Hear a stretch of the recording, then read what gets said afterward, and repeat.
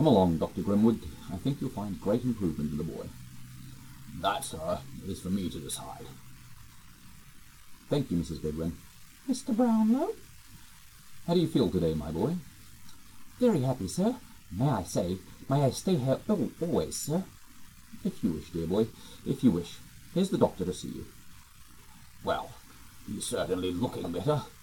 But you're not sleeping well, are you? Oh, yes, I sleep very well, sir. The bad dreams, though, I've no doubt. Nightmares, eh? No, sir, I don't have dreams. Thought so. But you're hungry, aren't you? No, Doctor. No, you're not hungry. Not thirsty, are you? If this boy's thirsty, I'll eat my head. Are you? Yes, sir, I am rather thirsty. Just as I expected. It's very natural that he should be thirsty. You may give him a little tea. Thank you, Doctor. May I get up, sir? Say ah. I think you may. Take a little fresh air. Don't keep him too warm, Mrs. Bedwin, but be careful that you don't let him get too cold. Will you have the goodness? Certainly, Doctor. You'll be glad to be up again, Oliver. Do I wear these? Well, you can't wear your old ones. They've gone to the furnace. Hurry now. He's a fine-looking boy, don't you think, Grimwig? Couldn't tell you.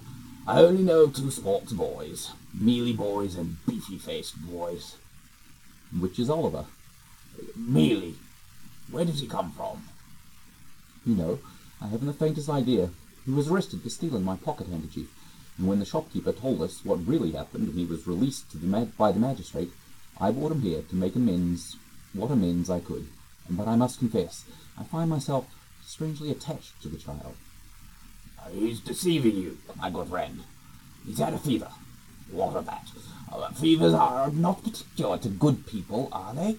Bad people have fevers sometimes, don't they? He stole your pocket handkerchief, didn't he? Then he'll steal some more. What do you know of him? Nothing. Only that he's an orphan. And yet, it's strange. There's something about the boy's face. I can't explain it, but somewhere, I seem to have seen it before. Somewhere a long time ago. Stuff and nonsense. You're imagining things. Yes, what is it? There's someone to see you, sir. What does he want? Books you ordered from the bookseller, sir. Yes, thank you. Now, I've got to give you some... Hey, wait a moment. Hey, come back. Oh, really. And I particularly wish some books to be returned today. Why not send them with Oliver? Yes, do let me take them, sir. Oh, very well, my boy. Well, if you wish, you shall. Now, I'll tell you what to do. You will give Mr. Jessup these books. It's just down the road.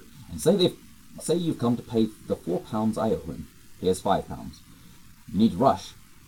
No need to rush, but I shall expect you back in 10 minutes.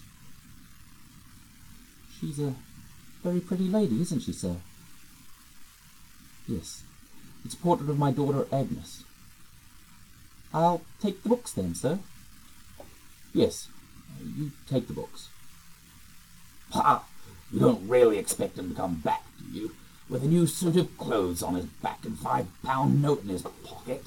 My dear Mr. Brownlow, if he does, I'll eat my head. Dr. Grimwig, look at that portrait. Do you see an extraordinary resemblance between Oliver and my daughter Agnes? I'd say I do. Well, in 10 minutes, Dr. Grimwig, when the boy returns, I think you will see. Yes, Mr. Brownlow. 10 minutes.